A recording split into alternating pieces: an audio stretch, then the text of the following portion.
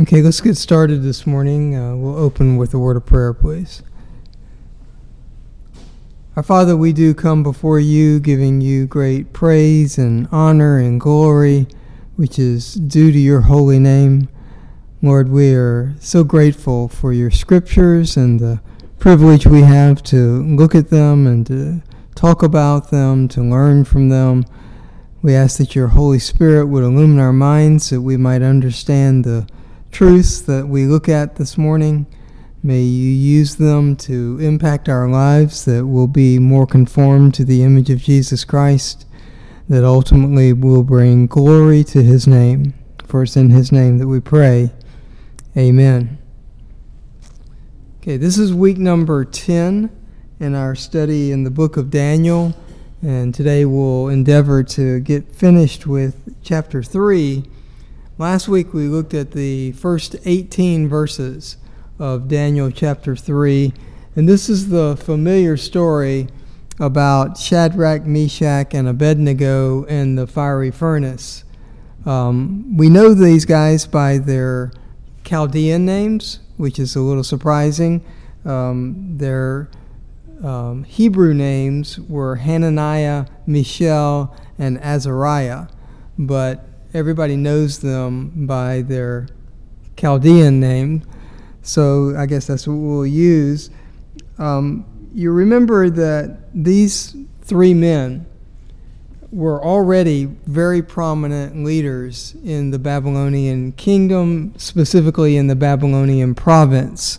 When David was made ruler of the Babylonian province after interpreting Nebuchadnezzar's dream, he asked that these three guys also be elevated and be the administrators of the province of Babylon. So the most important province in all of Babylon, the place where the king's palace was, the center of the Babylonian kingdom, is ruled by David, a Hebrew, and his three Hebrew friends who were the administrators. So these guys are already in prominent positions. So when Nebuchadnezzar called for all of the leaders of the kingdom to come together and to worship the golden image that he had built, 90 feet tall, 10 feet wide, so a huge golden image, we don't know what it looked like, but probably represented Nebuchadnezzar himself. And so he wanted everybody, when the music played, to bow down. And so these three most prominent guys in the Babylonian kingdom, along with Daniel, and I'm sure Daniel joined them, did not bow down to this statue.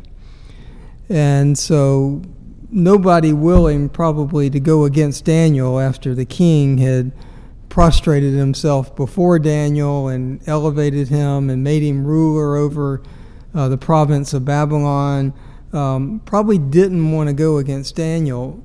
But his three friends, they did go against, and they brought charges before Nebuchadnezzar, stating that these three men had not bowed down when the music played, and so they defied Nebuchadnezzar's command to do so.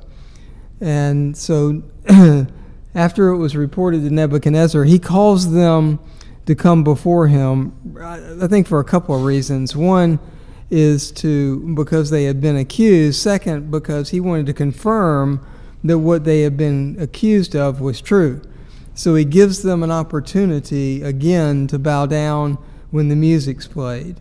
And so this morning I want to pick up with what they said to him when he said, I'm going to give you this second chance. And we looked at this last week, but it's a good place for us to open, which is in verse 16 of chapter 3 of the book of Daniel. So there we get the answer of these three Hebrew men back to the king after he says, I'm going to give you a second chance.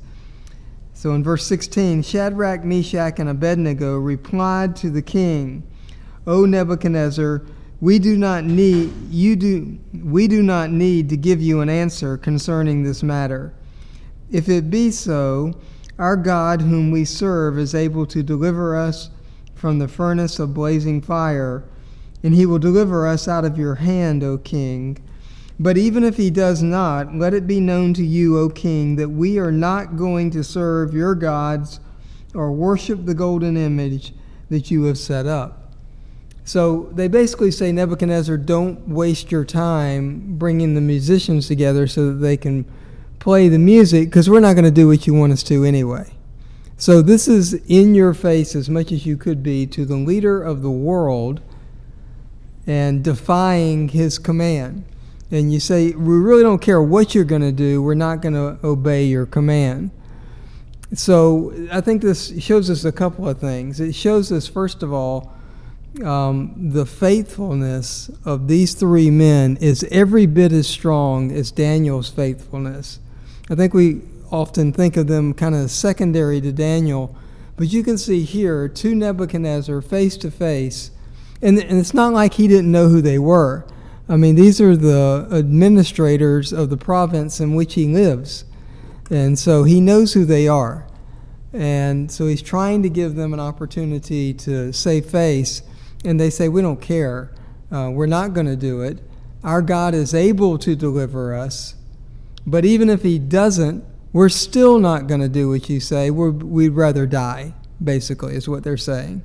We'd rather be thrown into the furnace and die than do this false worship that you want us to.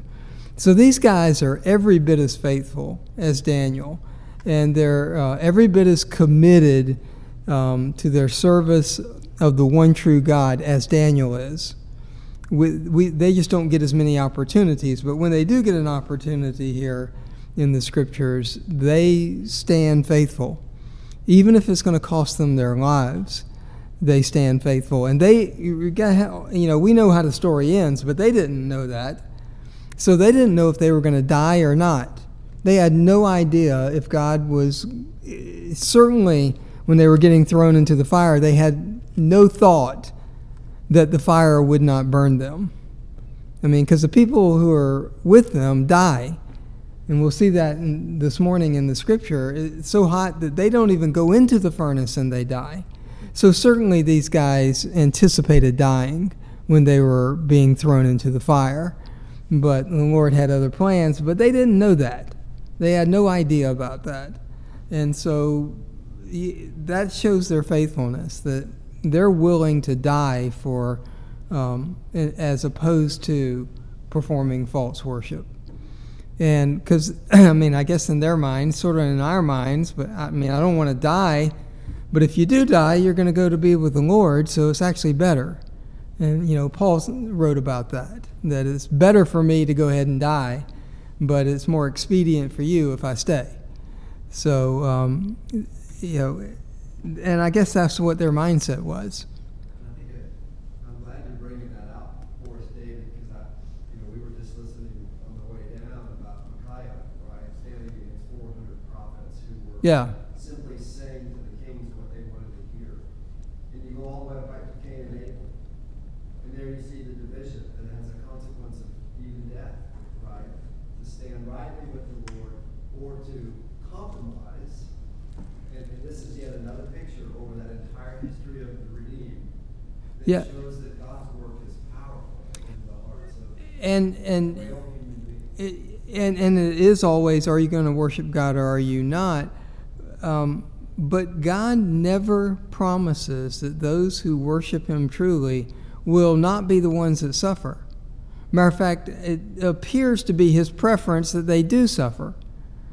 Certainly it was in Jesus' life that was true. The antagonist against the Pharisees all the way through, they always had it in their mind to kill Him, and ultimately do. So there's this aspect of suffering that God uses to purify the saints. In this particular case, He didn't allow them to suffer. They actually prosper through all of this. But that doesn't mean He'll always do that. And it's, I think, on most occasions that He does not do that He allows the evil to overcome the saints and to cause them to suffer. So that shouldn't catch us by surprise. It's not a pleasant thought. It's not what you desire, but it's often true, both in the Scriptures and in real-life stories that we know about. So that should be kind of our mindset. It certainly was these guys' mindset, that they were willing to die for their faith. So they move on, and of course Nebuchadnezzar's response to this begins in verse 19. Then Nebuchadnezzar was filled with wrath, and his facial expression was altered toward Shadrach, Meshach, and Abednego. He answered by giving orders to heat the furnace 7 times more than it was usually heated. He commanded certain valiant warriors who were in his army to tie up Shadrach, Meshach, and Abednego in order to cast them into the furnace of blazing fire. Then these men were tied up in their trousers, their coats, their caps, and other clothes, and were cast into the midst of the furnace of blazing fire. For this reason, because the king's command was urgent, and the furnace had been made extremely hot, the flame of the fire slew those men who carried up Shadrach, Meshach, and Abednego. But these 3 men, Shadrach, Meshach, and Abednego, fell into the midst of the furnace of blazing fire, still tied up. Okay, so you get the picture of what goes on. First, Nebuchadnezzar is so angry that his face is contorted. He just cannot contain himself. And so, while these are his 3 provincial leaders, at this point, he's done with them. And so he commands the fire to be turned up 7 times than is normal. Now, just so you understand, they're not actually, they had no gauge like we would have today, right? And you can't probably even make it 7 times hotter than it's ever been before. So the scripture doesn't mean that he made it 7 times hotter than it was. What it means is they made it as completely hot as they could. They couldn't make it any hotter than they did. So it's not, it's usually 300 degrees, so we turned it up to 2100 degrees. That's not what he's talking about. He's just saying they made it as hot as they possibly could. It's sort of like back over in chapter 1. You remember when Nebuchadnezzar perceived that the 4 Hebrew men were 10 times greater than anybody else in wisdom. Doesn't mean they were an order of magnitude greater. It just means they were by far better than anybody else. So those aren't exact numbers, and it doesn't mean that they made it 7 times hotter. They just made it as hot as they could. And so the number 7 in Scripture often references to completeness. So they made it as hot as they could possibly do. So, but it's hot enough where the guys who take them up, and apparently they went up to throw them into a shaft that probably is where the fuel was put into the furnace, that the guys who take them up there are killed, either die of heat exhaustion or the flames actually incinerate them. Because it says the flames killed them. So don't know exactly what that means, but the guys who take him up there, the most valiant soldiers in Nebuchadnezzar's army, it's probably his personal bodyguards, die as they try to throw Shadrach, Meshach, and Abednego into the fire. So that's how hot it is as you go up there. And so certainly the 3 thought they were going to perish. If the guys carrying you up there die from carrying you up there, then you're probably going to die yourself. And so, I thought about this. Why is it that they tie them up? They have on their cloaks, they have on their trousers, which are probably more like leggings, they have on caps, outer garments, and they tie them up. So I guess they anticipated these 3 guys fighting back as you try to take them up and throw them into the fire. We get no description of that at all. They can't fight back because now they're tied up. And even when they fall into the fire, they're still tied up. So, they have no way to avoid going into the fire. And so as the men who carry them up there die and fall, they fall into the fire. So, it had to be kind of a strange feeling to be thrown into a furnace that's hotter than it's been before, and you don't get hot. Yeah, I mean, you feel nothing. So it has to be kind of surreal. I think about the moment it killed the men that were holding them. Yeah. And that yet they were probably already beginning to sense something. Yeah, we're not. Something's going on. Yeah, they're dying and we're not. So, but yet they got them far enough where when they did fall, they fell into the fire. So, now, Nebuchadnezzar somehow, as we'll see, is able to see these guys.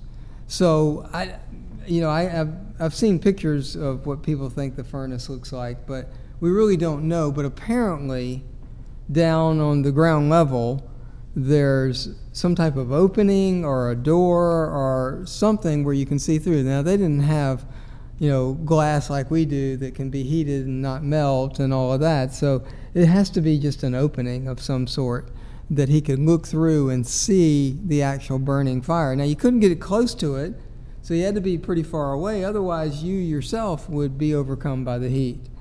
So, but Nebuchadnezzar is able to see into this fire.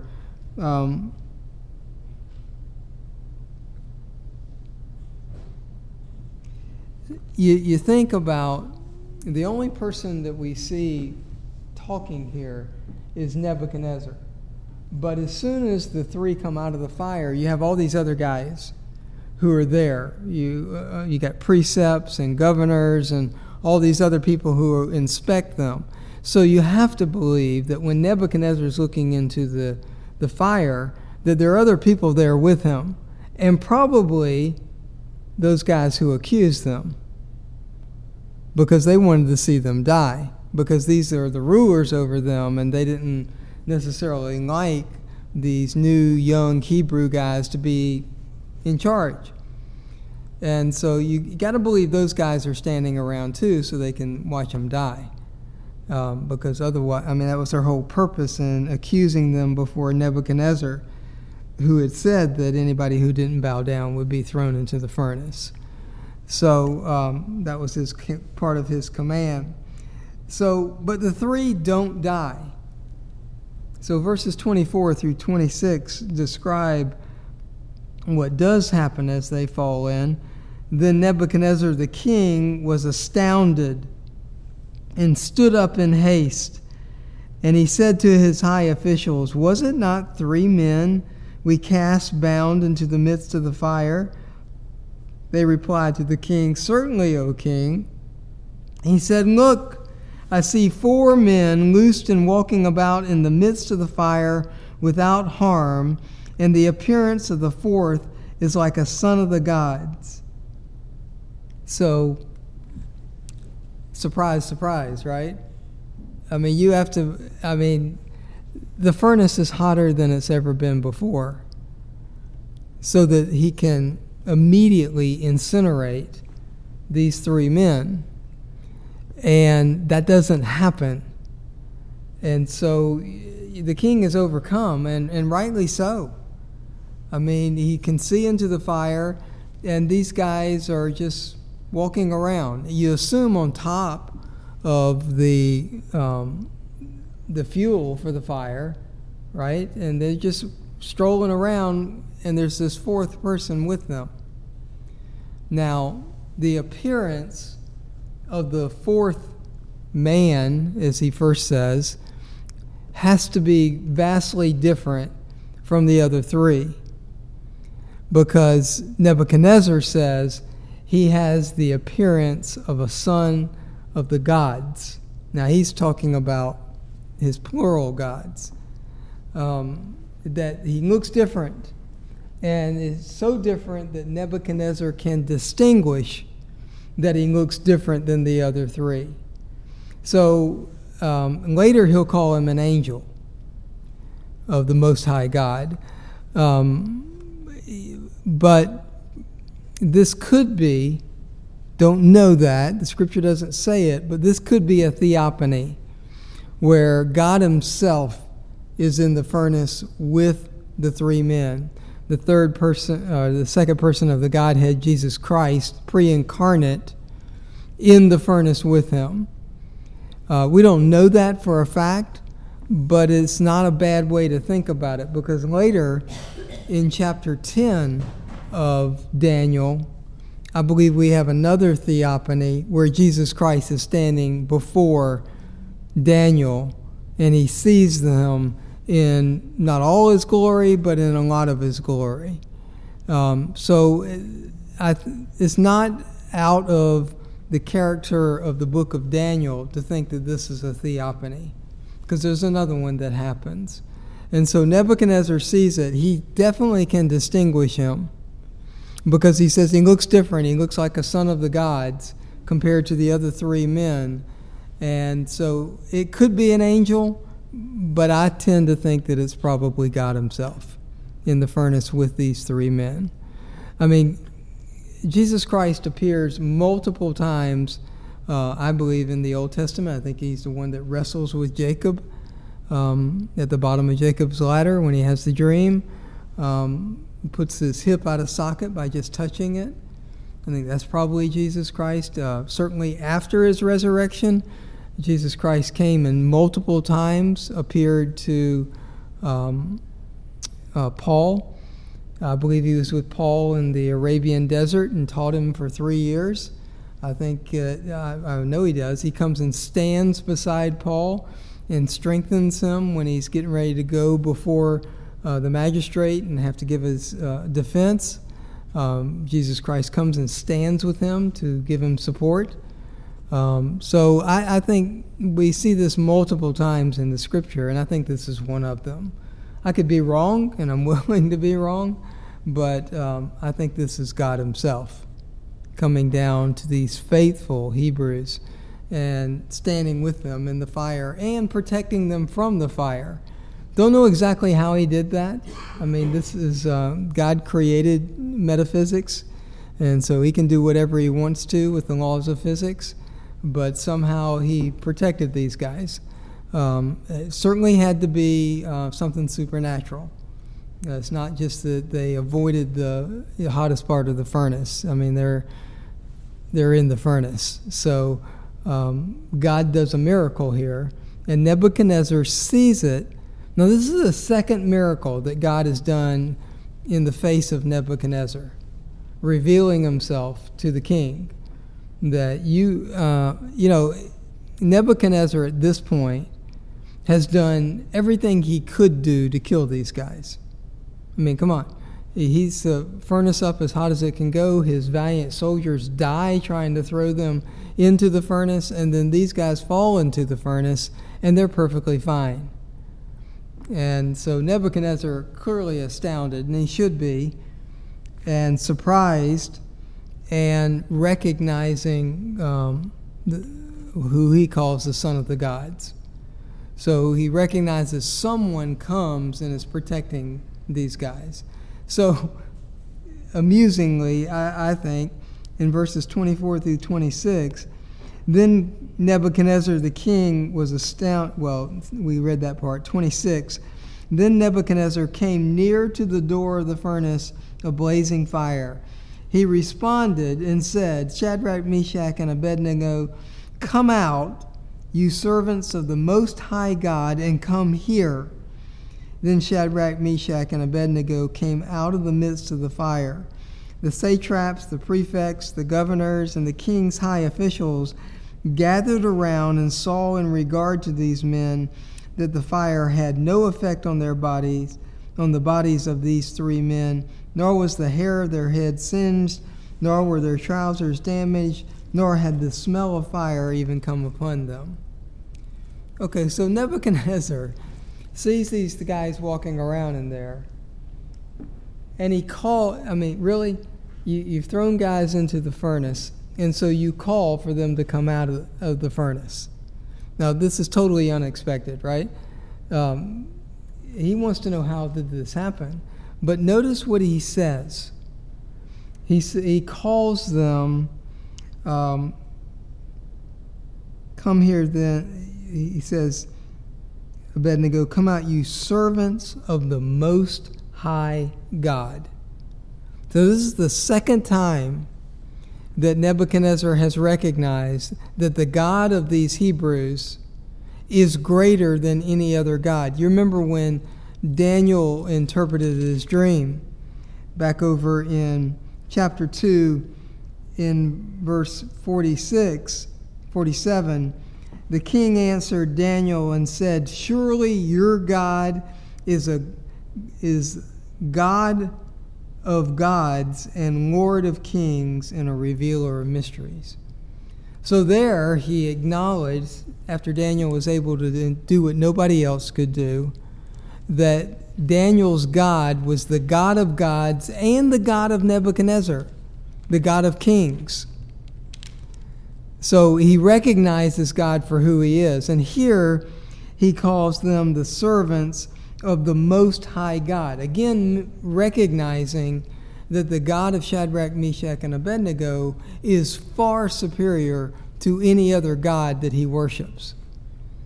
So God is revealing himself to Nebuchadnezzar. I mean, never did a man have such obvious revelations of the one true God.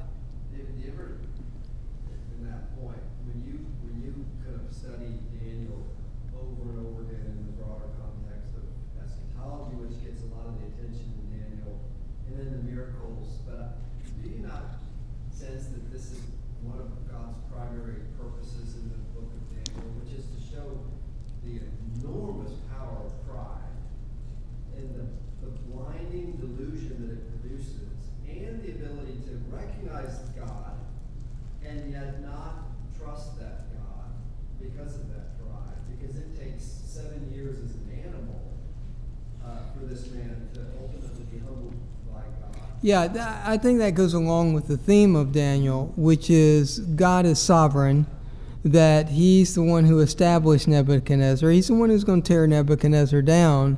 It all goes into that theme of Nebuchadnezzar would not be the king of Babylon had it not been for God establishing him as such, so that he could use him as his right hand to destroy the Jews and all those countries around the Jews.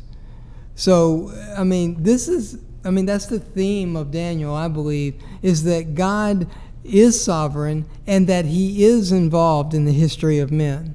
He is not just sitting back allowing things to unfold according to their own course.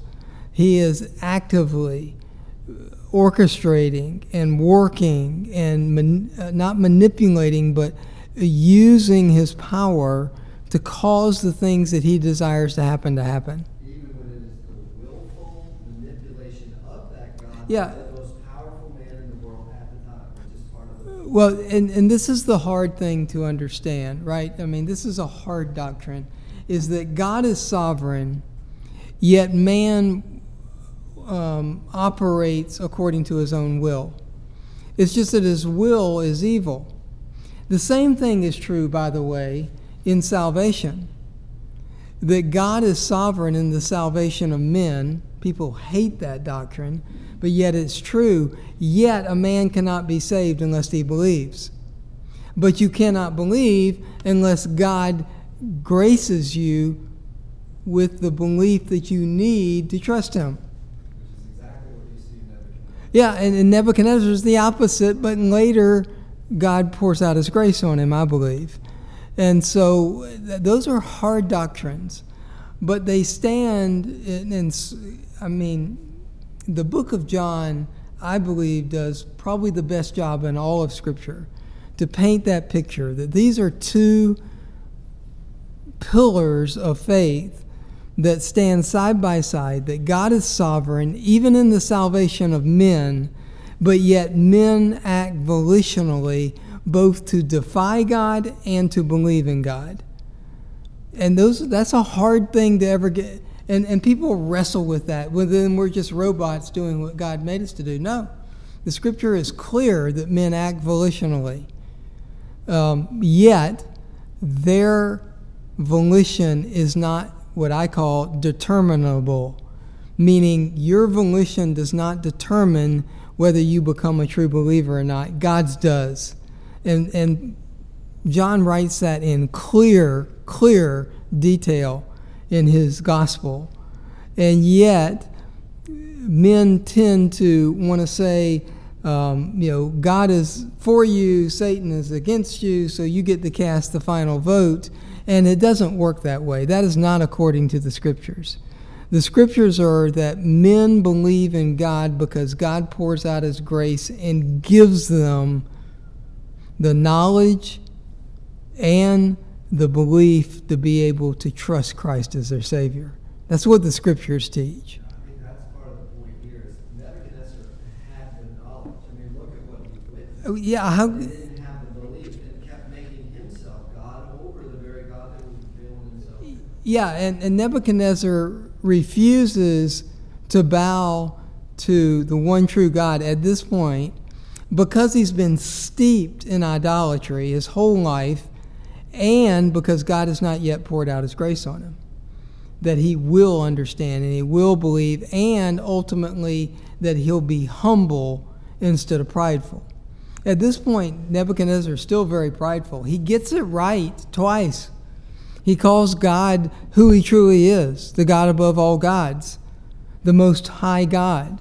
He gets it right, and yet he doesn't trust Him. Well, and what's coming up next is when Nebuchadnezzar is at the peak of taking all that God has entrusted him with and said, look at my glory. Yeah. Where he's stealing the glory of God. That's the step that sends him to the pasture. Yeah, and we'll see that in chapter 4. Chapter 4 is all about Nebuchadnezzar's pride being broken and him being humbled. And he does come out of chapter 4 as a humble king. So we'll see that in the next chapter. But at this point, not so much. Not so much. Now notice that all the accusers and all the other leaders gather around and they do an inspection of the guys who've been into the furnace. And in their inspection of them, they find 4 things to be true. The first is that their bodies were not harmed, even though they were in the hottest fire that had ever been put into the furnace. So they're not harmed at all. Matter of fact, their clothes are not burned at all. And then their hair isn't singed. And finally, they don't even smell like fire. All you got to do is get close to a fire, right? And you reek of what that fire smelled like. And these guys they've been in the furnace where the fire burns, and they don't even smell like fire. So you have to believe all these, certainly their accusers. How do you think their accusers feel now? That they had them thrown into the fire as they desired, and they walked out of the fire, and they don't even smell like they've been in the fire. I don't think anybody's going to accuse these 3 again. And this is the miracle of God. There is no other explanation. Most liberal scholars will say, well, this isn't a miracle. This didn't really happen. This is just a fable. And I don't think so. I think Daniel's writing about 2 experiences that actually happened in which they could have easily been killed, and yet God preserved their lives. And I think He has a purpose in that. And we'll see that in chapter 4. Clearly God always does things for His purpose, but I think He preserves these 4 men for a specific purpose. Certainly Daniel, this is the last, by the way, that we see of these 3 men. Not again mentioned. You assume that they ruled over the prince of Babylon into they became old men and died of a natural death. And Daniel lives a very long time. Certainly well beyond 70, probably up to 90 years old. So he lives a long time. These other men probably not. But so you can only imagine the response of all these officials, because they had done away with the 3 guys who had been elevated above them, and so they thought. And now these three guys are not done away with. So they have to be shocked and surprised. They hear the words of Nebuchadnezzar, who gets it right and calls them the servants of the Most High God. And Nebuchadnezzar goes on. That's not enough for him. So you know that he clearly understands. I mean, he'll say it. These guys defied me because of their trust in God. And so in response, their God saved them. Look at what he says in 28. Nebuchadnezzar responded and said, "Blessed be the God of Shadrach, Meshach, and Abednego, who has sent his angel and delivered his servants who put their trust in him, violating the king's command, and yielded up their bodies so as not to serve or worship any god except their own God." I mean, he clearly understands what has happened. That the reason they violated his command is because that would have been disservice to their God. He understands that that's why they defied him. And then he understands that God, in his sovereignty, has saved them from the king's command to be killed. So although he tried to kill them, he couldn't, because their God is the God of kings. He can do more than Nebuchadnezzar can. And so Nebuchadnezzar, gets it so right here. But this is like knowledge without belief, right? You can understand what the scriptures say. You can study them. You can comprehend it all. You can even regurgitate it back of what they speak and be right. But that's not salvation. That's knowledge. That's understanding, but it's not salvation. It's interesting on the heels of that comment that the whole design of the Babylonian system in bringing these Hebrews into Babylon was to kind of immerse them into a new society and breed out of them their Hebrew God. Yeah, to brainwash them away from their true God. And because these three guys were faithful from the beginning and held on to what they had learned under King Josiah, then God uses them to influence the Babylonian kingdom. How important is Israel to God? Yeah. Yeah, God, this is the remnant, by the way. These four guys are part of the remnant that lived on and were the true believers in God, while all of their contemporaries apparently bowed their knee to the golden image, because none of them are accused, just these three guys. So, and again, I'll say it again, I believe that Daniel stood with them. Just nobody was willing to challenge Daniel, and so they don't accuse him. Because Daniel certainly would not have bowed, and Daniel certainly would have been there because all the important people were there, and he, by the way, is the ruler of Babylonia, which is where the king is. So there were 4 Israelites. Yeah, I think there were.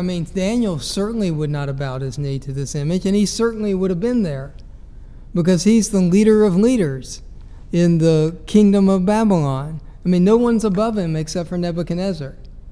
And then look at what Nebuchadnezzar then says, makes a decree. Look at this crazy decree of idol-worshiping king. "Therefore I make a decree," verse 29, "that any people, nation, or tongue that speaks anything offensive against the God of Shadrach, Meshach, and Abednego shall be torn limb from limb, and their houses reduced to a rubbish heap, inasmuch as there is no other God who is able to deliver in this way." He couldn't have gotten any more right. He clearly understands everything that has just happened. And it must be Nebuchadnezzar's favorite way to punish people is to tear them limb from limb and make their houses a rubbish heap. So if you even speak against the God of these Hebrews, you're going to be killed, and all your family's going to be killed, and your house is going to be made a rubbish heap. Really. This is Babylon, the idol-worshiping kingdom remains idol worshiping, and yet you can't speak a word against the God of these Hebrews. If you do, you're going to be killed. This is King Nebuchadnezzar. So he's understanding. I mean, he gets it right. He even punishes people who speak against this God. But that doesn't mean he believes and he has faith in this God, or he trusts him. He just recognizes who he is. So, and then, of course, then the king calls Shadrach, Meshach, and Abednego to prosper in the province of Babylon. So now are they not only the rulers, they're the rich rulers of Babylon, along with Daniel, who Nebuchadnezzar poured out gifts and caused them to prosper. So now these four guys that they've tried to do away with have been elevated even higher. So nobody again is going to challenge these four men. I mean, no way. Nebuchadnezzar is blessing them and pouring out blessings on them, praising their God. You're not going to challenge these guys again, because you'll be thrown into the fire if you do. You can bet there was some serious hatred. Oh, yeah. I mean, I think they already hated them before this, which is why they accused them. But now it's even higher. They being Babylonians and Jews, right? Right. Israelites who bowed the knee. Yeah, and I mean, what are you going to do with these guys? Nothing. You don't ever challenge them again. And that's what I think leads into chapter 4.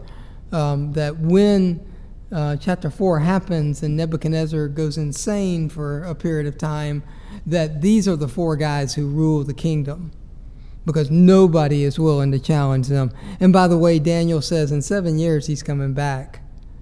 And so they know that he knows what he's talking about.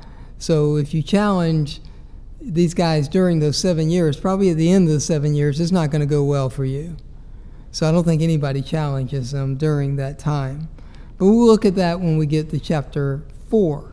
So thanks for your time this morning.